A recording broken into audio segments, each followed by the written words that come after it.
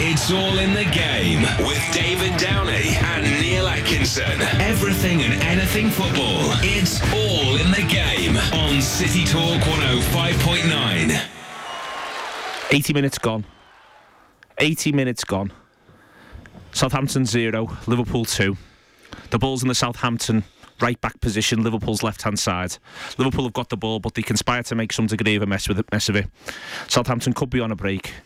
Luis Suarez decides to trip a lad up with his head. Luis Suarez, who scored one, made one, and who finds himself suddenly in the left back position, in Southampton's right back position, 0-2, 90 yards from his own goal, thinks 10 minutes to go, I best trip this lad up. Taking one for the team. What am I going to do it with? I know. Language. I'll lash me head in. And that's what he does. And that's why Liverpool can win the league. That you've got this fella who scored more goals than anyone else in the country. This fella who's got, I think he's now got more assists than anyone else in the country. This fella who's got all that going for him, who works harder than any other footballer you've ever seen in your life. He throws his head in to trip a lad up who's 90 yards from his own goal. No one else is doing that, Dave. It's Neil Atkinson and Dave Downey, by the way. It is all in the game. No one else is doing that, Dave. Simply no one else. It's mad. I mean, let's be quite open and honest about what it is. It's absolutely doolally, the idea that you do something like that. But that's why Liverpool currently now look like the side most likely to seriously challenge Chelsea and Manchester City. Yeah, can't argue with that. And I think your depiction of Suarez there is extremely nailed on because the lad who's his class for one, and we can go through all the superlatives with him, but he's so much more than that as well for Liverpool. What he does, like he's saying, you know, when you said that he threw his head in to tackle someone, it reminds me of that block everyone goes on about, or that attempted block from John Terry in the World Cup, where he throws his head towards the ball when it's headed towards the goal. I think Suarez is that much more than that now, and the fact that people still debate how good he is, I think is well, it's wrong for one, but also it's ludicrous to sort of say how he isn't as good as he is, because he's just phenomenal. And you know, if there's someone who deserves to win a Premier League title, it's probably him for what he's done this season. It does. I'm going to be honest, Neil. It pains me to say it as an Evertonian, but like I've always said to you about Luis Suarez, I can't stand the lad. But you know, there's just a time when you've just got to stand and applaud, and I think we're way past that now. We're way past that point. It is, but it's the collective. There was genuine. Liverpool found another new way to win against Southampton. There was a lot of ground out. They were also fortunate, openly fortunate. I think not for the first time this season, but not in such a clear manner. They were very, very fortunate to get in half time ahead. You know, I felt Southampton, if they'd gone in at 1-1, Southampton could have felt hard done to, if we're all quite honest about it. But Liverpool got in at 1-0, and then they improved markedly, I felt. And as soon as we got in at 1-0, I felt much calmer. Obviously, as soon as the second goes in, you feel calmer again. The substitution of Sterling was right, but Liverpool showed a resilience that, you know, is something which you wouldn't have seen this time last season. It's a resilience that has been it's been coming, it's been on the cards, but it's that felt like championship resilience, not just, you know, we're a bunch of tough lads. That was serious. This is a tough place to go. It's on the telly. It's 5:30. Arsenal have lost. Chelsea have won. This is what we're going to do, and that's the mark, if not necessarily of champions, of people who are very, very, very, very, very interested in becoming them. There was an understanding of how big the game was. I thought there was a seriousness, wasn't there? You saw Liverpool embrace how big the game was, I thought. I mean, you often see sides who are pretenders to a title, who, like perhaps an Arsenal, who sort of flatter to deceive when they come on a stage like that where everyone else has played. Chelsea have won already emphatically against They've gone away from home, they've grounded out themselves. Chelsea 0-0 at half time, come through the game. Arsenal have failed to do the business. What do Liverpool do? And all of a sudden it's an uphill task, because like I say, everyone's played. You've got everything goes against you. The grains run against you. Everton have had it this season and failed to do it. When Liverpool had won previously, Everton were great when they had to play first, and then Liverpool were playing catch up. Everton would, I think, you know, they go out and win the game, no problem. All of a sudden I thought there's a massive pressure if Liverpool have already won and Everton have to go and win. I think that's a different mentality, and I think it's tenfold with this game for Liverpool against Southampton, because, you know, you're 7 points off top all of a sudden. You've got a really tough away game against a side you've won once against in the last 8 or 9 years, whatever it is. Yeah. I think that is a real mark It's a marker set down as well, because I seen John Gibbons tweeting earlier today that 8 out of the 10 outfield players that started that game played in 3-1 defeat last season. Yeah. So there's all that going against Liverpool, and I think resilience is hitting the nail on the head again. I think that's the word you'd use to describe it, because it was resilience in terms of you sort of do ride your luck, and there's always a game like that for the side that goes on and wins the title. There's always I remember Chelsea, when the year they won it, I think they were drawing 0-0 away at Watford one year, and Salomon Kalou pops up with a last minute winner, and they played absolutely awful in that game. This is what title winning sides do. You pull it out the bag, and it was the fact that the performance grew as well. That was one of the best factors of it. By Liverpool with 15 to go was just completely in control. Yeah. Again, the scoreline helps. The idea that Southampton have run themselves out a bit helps. You know, there was something to have to withstand there in the first 60 minutes from Southampton. There was something to have to get the other side of. But it all helps. It all adds up. It reminds me of the other late kickoff earlier this season, which was the Stoke game. Yeah, the 5-3. You know, where you could easily have felt like that. It's a terrible. I think it's, you talk about fixtures and timings of them for TV and all that malarkey. I do actually think it's a distinct disadvantage sometimes, because it's you see sides going when Liverpool went. I know I'm harping on about it, but when Liverpool went 8 points ahead of Everton, I thought, hang on, 8 points with a game in hand is a hell of a lot more daunting than just 5 points. Yeah. It's that much more bigger. I see it now. In fact, Everton have got a game in hand. Man, you probably see it with Man City. Points on the board is a hell of a lot more, I think, than games in hand. That's where Man City now are. Man City are now, and this is where if you do play ahead of the other sides, you do get that impact. Forget Liverpool for a second in that conversation for Man City. It's about Chelsea, and it's about the fact that those 2 games in hand, Manchester City have got to win. Because that's what puts them back. And if they don't, if they drop points in one of them, it feels worse, because it feels like, well, that was your opportunity to go back to this point, and you've dropped that opportunity now. And it'll actually feel more if the 2 games kick off at the same time and one goes that way and one goes the other way, it's a blow, but it feels psychologically greater. And this could just be nonsense, because these football matches could, you know what I mean. But from a supporter's point of view, it does feel like, City are likely to have a game of football to play in the near future, wherein if they win it, they go back level with Chelsea, and if they don't, it now feels like, oh no. Yeah, well, it's always felt like that over the years. I mean, we've seen title challenges in the past. I think, thinking back to Arsenal, I think times when they've been 3 points behind Man United and still had 3 games in hand. It so often doesn't work, because it's definitely a psychological thing. I think you look at that league table, and it would have been so easy for Liverpool to roll over when you look at Chelsea 7 points ahead, and City not playing this weekend as well. So in your mind is, hang on, these aren't playing. If we don't make points up here, City can then go 7 ahead of us as well. I think it's a massive psychological disadvantage to kick off, but also the reward you get from it a little bit more. Well, Liverpool have got of the next of currently the scheduled next 8 games, 6 of them are played on Sunday. Yeah, all April's games. All of April's games, the Tottenham game and the Manchester United game, all of them are played on the Sunday. So that's the reality now that Liverpool, you just got to get used to it. And I think, the players themselves, there was a seriousness about them. It was interesting, the manager came out immediately afterwards and said, that's as good as Arsenal for me. Put it in that context, that's as good as Arsenal for me. It's significant. Liverpool have got themselves in this position now where they've got 2 away games coming up. The 2 away games they've got coming up are against Manchester United and against Cardiff City. And if they can take 4 or 6 points from those 2, then they then have 8 games left in which there's 24 points up for grabs, and 5 of those games are at home. Yeah, and that's huge. It's significant. And if they get 6 points, then it'll just feel, very much like there's a genuine opportunity to do something. It's still not clear how many points you're going to need. It's still not clear if it's going to become a bun fight, or if it's going to become something where it's like a sprint at the end of an 800 metres race where everyone's got a kick. Everyone's suddenly running like a 200 metre runner, and you've got to be able to go at that pace. Chelsea seem to be going at that pace, but then so far, since the turn of the year, Liverpool have matched them stride for stride.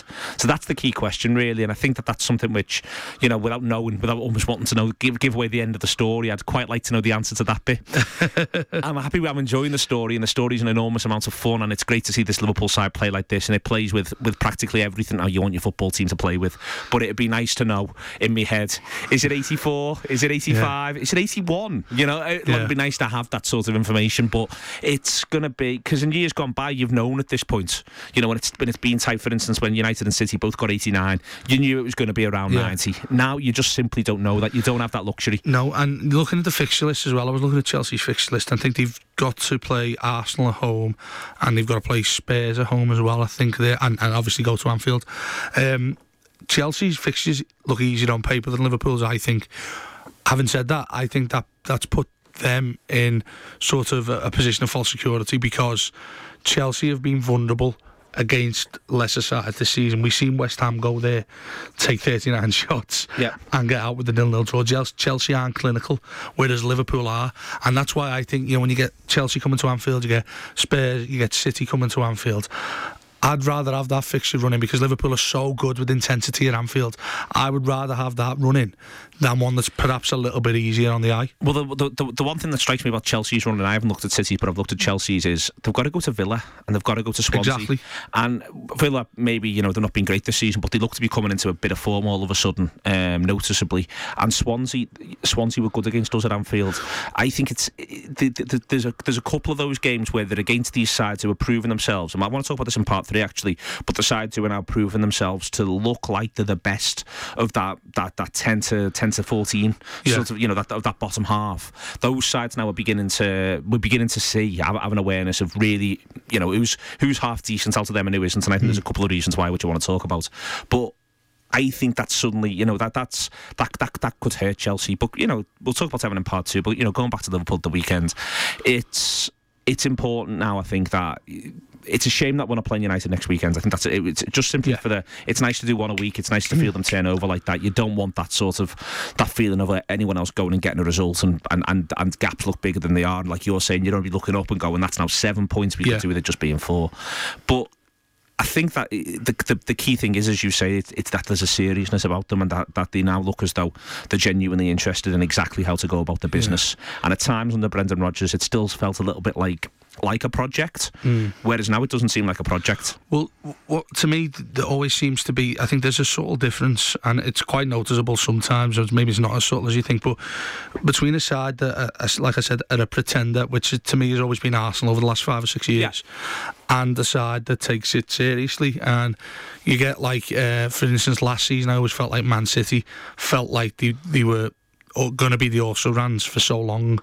I think you could actually see that when they played. Yeah, you could see it in their demeanour. Exactly. You talk about this seriousness with Liverpool, you look at it, and there's been a realisation at some point, it may well have been that Fulham victory a couple of weeks ago, where even, I mean, you've seen Gerrard's celebration. I mean, I think that was a watershed moment on its own. But you see these lads and you look at them and you think, hang on, like you so aptly put it on Twitter, or all of your fans put it, it's on. And I think there's been a defining moment, perhaps that was it, where they've looked at each other and they've thought, hang on lads, you know, this could well be our time. And you look at the 20-something players, I'm not talking about the younger ones in the squad, you look at the 27, 28-year-olds, the lads approaching the peak of their career, maybe looking towards the end of their career. Liverpool have a hugely young squad, and to sort of have that belief instilled in them so early, I think is critical to how well you're going to push on for the title, because I think it's so easy not to realise that when you're so young, because there's no experience there. But on the other side of that is what could play into Liverpool's hands, that inexperienced. It's been relentless, Neil. I think it's 5 games on the bounce you've won now. It's been relentless. You've won games at Canter. Yeah, you've had little bits of luck here and there, but by and large, that has paled into insignificance when you're scoring 3, 4, 5 goals. It's not like you're winning them 1-0. And that's the other thing about when I look at the fixture list between now and the end of the season for Liverpool, and it's easy to have a touchwood moment over this, but for instance, Saturday's the 18th consecutive league game in which Liverpool have scored in the first half. Yeah. That's now 18 consecutive league games in which Liverpool are going in at half-time with a goal on the board. They might have conceded 2, but they're going in with a goal on the board, at least 1. But the other side of this as well is that I look at that between the 10 games that remain, and there's only Chelsea and maybe Crystal Palace who I think they could stop us from scoring 2. Yeah. Everyone else, I'm looking at those games and I'm thinking I'd back us to score 2. I'd openly back Liverpool to put 2 goals and put the ball in the back of the net twice in every single game that goes from now until the end of the season. And that's what I think is so exciting. It's what's so exciting about this side, but it's what makes things possible. The idea that the ball that you're so certain at some point the ball ends up in the back of the net. Well, this is it. I mean, it was like, you know, in years gone by when Man United would score an abundance of goals in the second half. For instance, I remember one year just randomly in my mind when Spurs went 3-0 up against them at White Hart Lane. They ended up going on United and winning the game 5-3. And everyone's reaction, the cliche, oh, that's Man United. That there's a developing one here, I think, where Liverpool go 1-2-0 up, a burst of goals in a few minutes space of time, where you say, that's Liverpool. They've put a mark. It's a stereotype. It's an alien stereotype. It's a trademark now. And I think you see it every game. It's consistent. And that's the hardest thing to find in this game is consistency, momentum as well. I mean, I had people drilling down my throat all week on Twitter how the momentum between Liverpool and Arsenal, who are on the same points, It feels huge. It feels like there's a massive gulf. It feels like there's about 4 points between Liverpool and Arsenal off the weekend's results and off what's gone before, and the very fact that you've gone there and they've come to Anfield and we put 5 past them. Arsenal look slightly like a side for whom things are falling off. Yeah. Whereas Liverpool are improving. But this goes back to, I think we had the conversation about this a couple of weeks ago, where I said to you, you take any block of 5 games under Brendan Rodgers and you take a block of 5 games that's close to the present day, and you'll see an improvement in results and performance, and that's still happening. And I think that sometimes, because we rightly want to talk about how incredible the footballers are, I still actually don't think the manager is getting quite as much praise he deserves for this, because every single time Liverpool come back out on the pitch, you feel as though they've learned a new trick. Even down to the fact that he changed the shape this week, and I don't think it quite worked. I thought that you ended up with Henderson. It was working all right for Allen on Allen's flank, but Henderson was finding himself dragged far too much out and having to cover Flanagan almost as a traditional right mid rather than someone playing in this diamond. But one, it got the result, so you can't complain about that. But two, it's interesting that the instinct of a lot of managers would be just do more of the same, boys, and we keep going. Liverpool have a week to work on something, and they work on something, and it comes on the pitch, and it's not the thing that you've expected or the thing that you've seen. They're now doing this thing that's a bit different. Well, I want to ask you, it's been in my head all week this, and it'd be interesting to get your thoughts on it. Liverpool's second in the table, 4 points off top right now with 10 games to go. A side that are notorious title challengers, so say for instance if Chelsea were in that position, if they were not to win the league, that would be a disappointment. How much of it do you think now, if Liverpool did not win the league now, would that be a disappointment? Not at all. Genuinely not at all. There's no way in which, if Liverpool don't win the league from this point, and I genuinely think we would, and I've thought that we'd come through for a while, genuinely since the start of the season, thought we were with a great chance. But the point about this is that these lads have done brilliantly. They've given us some of the best football that we've seen as Liverpool supporters in years. It's always good to have your great football rewarded with silver things, and let's not make any bones about that. But this season they've gone to Spurs and scored 5. They put 4 past Everton at home. They put 5 past Arsenal at home. There might be another one of these somewhere along the line between now and the end of the season. They've almost certainly now secured a top 4 finish, and I think that as long as it remains a top 4 finish, I think you go, well, tell you what, these lads, they're exciting. They've done the business this season. That was the minimum requirement, or it may even, for some people, it wasn't even the minimum requirement, but it was, that was something to say that's worth having. I think at this point, and I think that this is the best part of it, and I think that we took a lot of what Benitez achieved a little bit for granted because we wanted the league. So he kept bringing you top 4, and you kept going, that's great, Rafa, but we want the title, we want the title, we want the title. And I think now there's, so a lot of people weren't able to enjoy the season where we came second because they were thinking, we just got to win the league, got to win the league, got to win the league. And I think that as long as we can accept this, and I think that the vast majority of Liverpool supporters would say the same, and I very rarely think that I speak for anybody but myself, but I think that there is this acceptance that this is a great group of lads. As you say, many of them are young, they're learning all the time, they're improving all the time, they're coming on leaps and bounds every single time you watch them. And the idea that we can end this season and be disappointed, I just don't see how it happens now. You can only walk away, and I think that this is the key thing, walk away at the end of the season and go, I'm proud of them, I'm proud of that manager, I'm proud of that group of players. They've represented us the best that they can this season. No one's shirked, no one's hidden.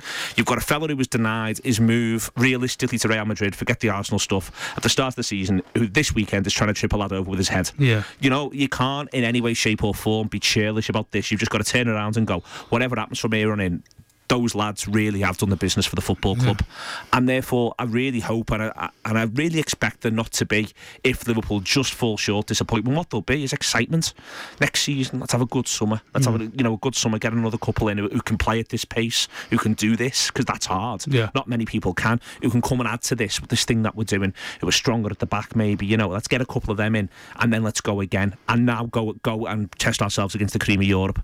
Because the most interesting stat that I saw all weekend, it's not even even a stat really. It was just the fact that Liverpool scored more goals than any other side in all of Europe's elite leagues. Liverpool have scored more goals than any other side. Liverpool are scoring more goals than Bayern Munich. Scored more than 16 of the Premier League as well.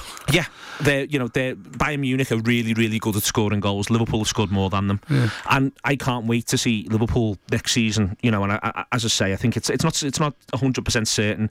Liverpool could go on a terrible run, and we'd all be crying our eyes out, and then we would be disappointed. But it would be great to see Liverpool get to test themselves amongst the elite next season, just to see what happens. What happens if Bayern Munich come to Anfield? It could be about 11-9. Yeah.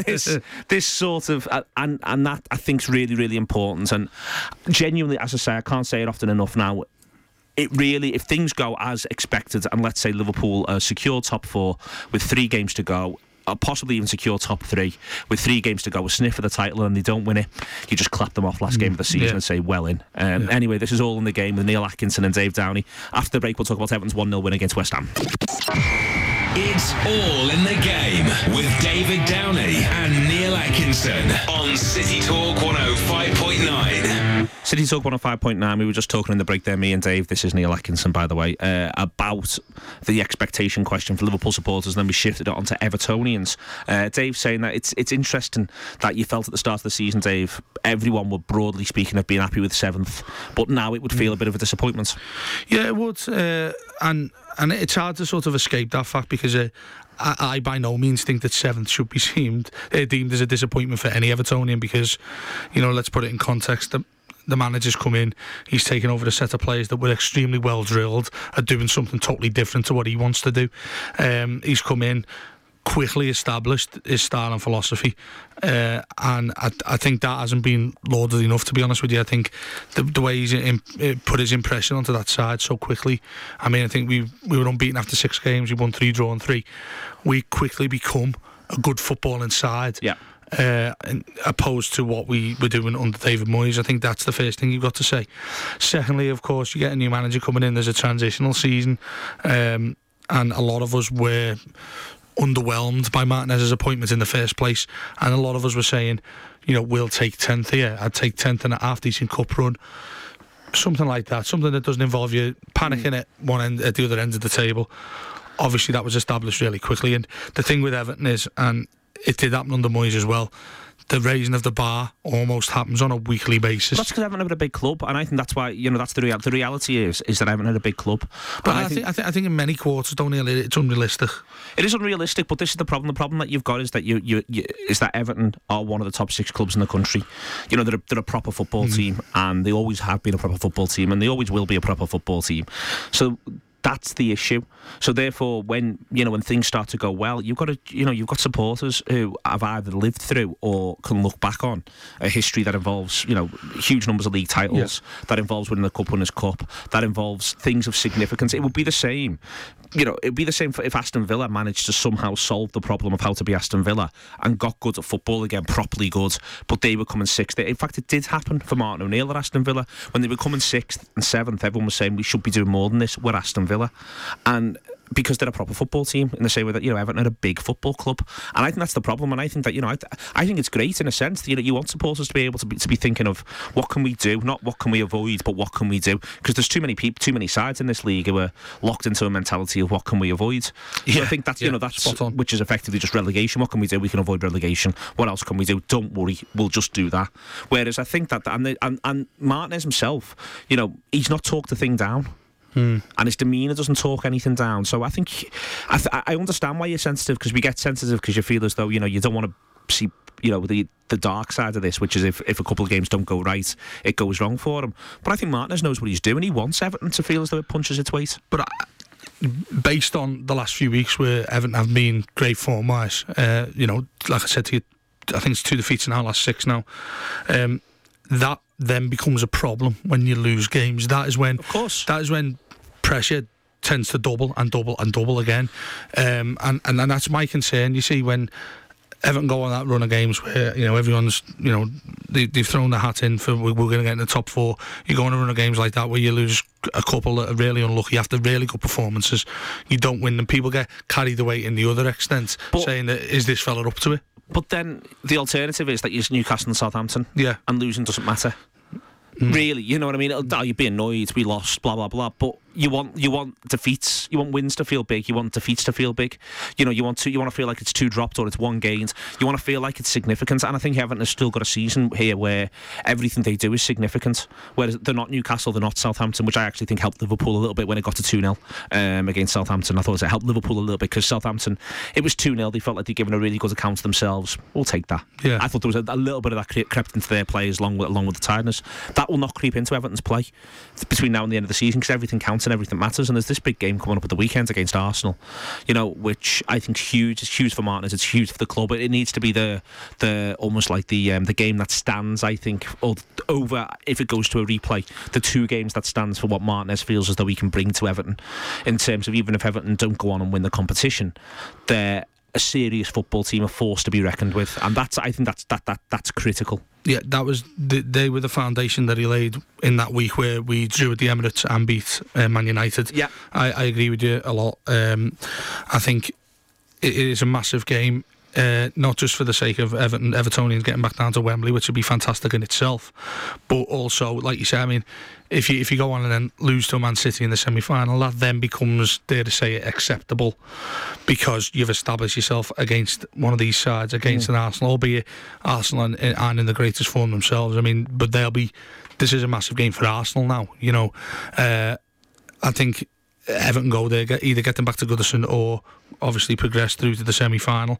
I think that's massive for Roberto Martinez, because he's often been measured this season by what he can do against these sides compared to what Moyes couldn't do against these sides. So and it's another one of those key fixtures in that battle.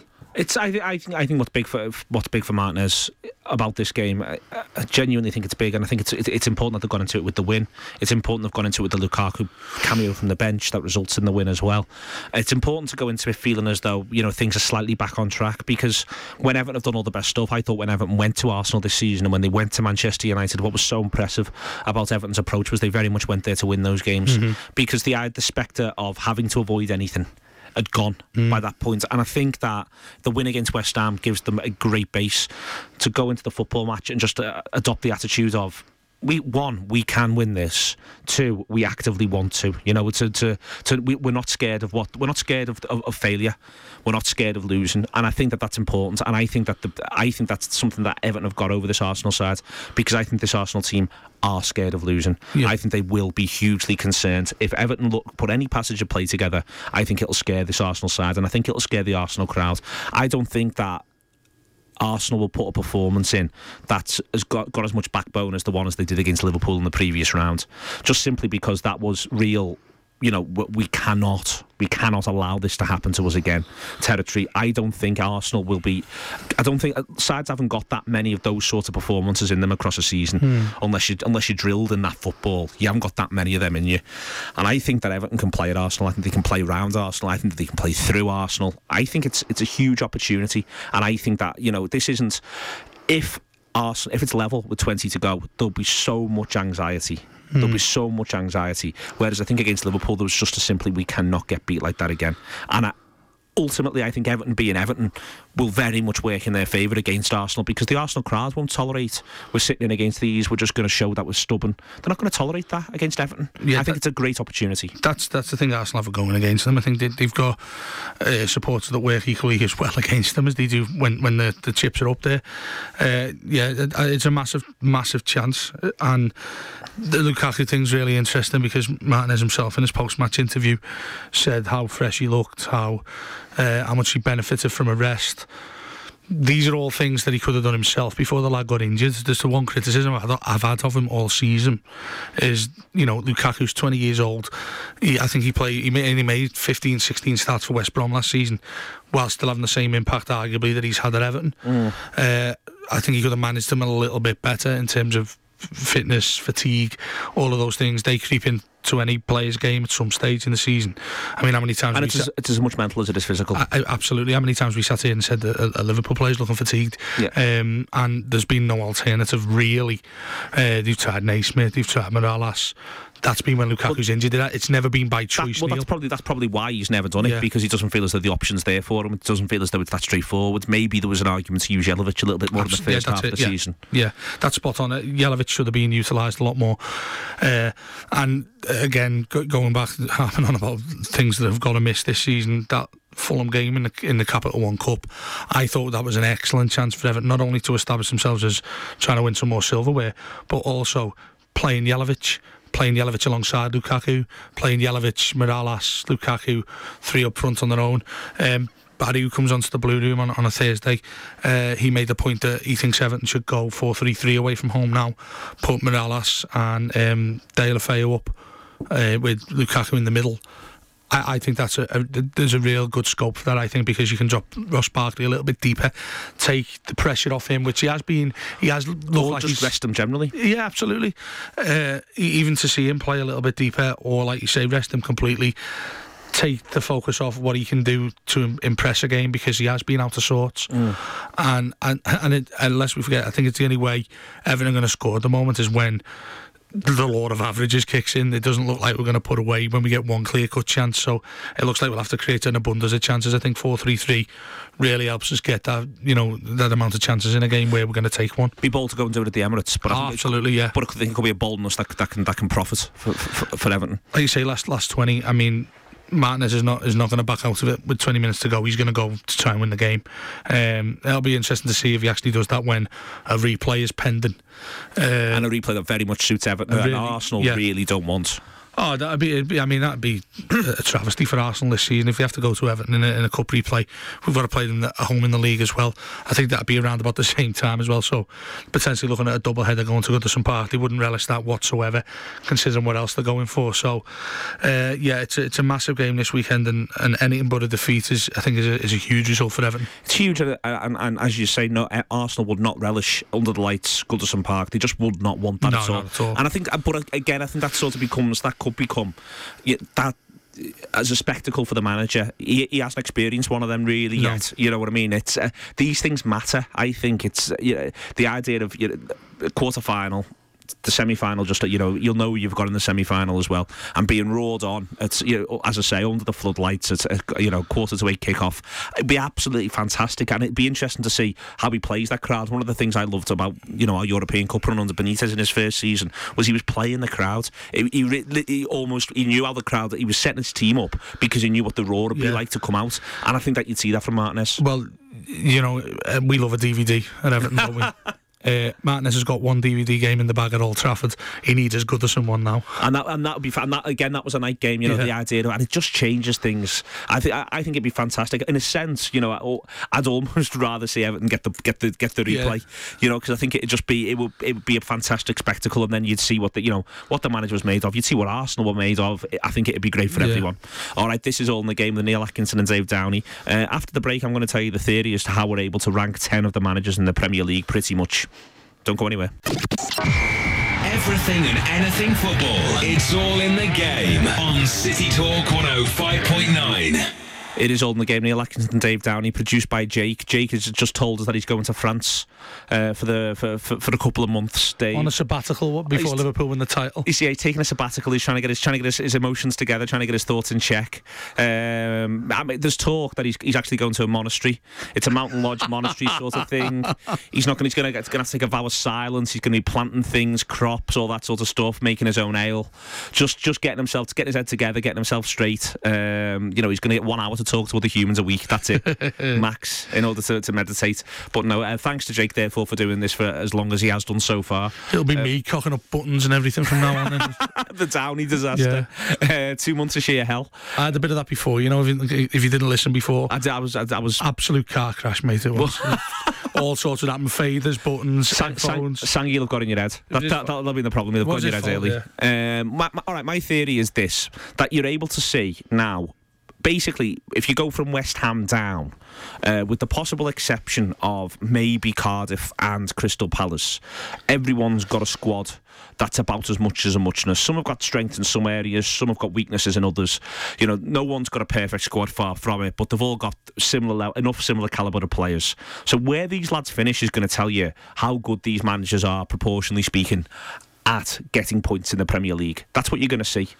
Yeah, it is. You know, and you see now the tables are actually starting to settle into that. So, for instance, Allardyce is good at putting aside together that picks points up in the Premier League. Paul Lambert is a good manager. They're 11th. Steve Bruce is a good manager. They're 12th. Mark Hughes has got enough experience and enough about him. They're 13th. And it goes onwards and onwards. And what this basically ends up telling you is that Chris Hughton's doing rubbish.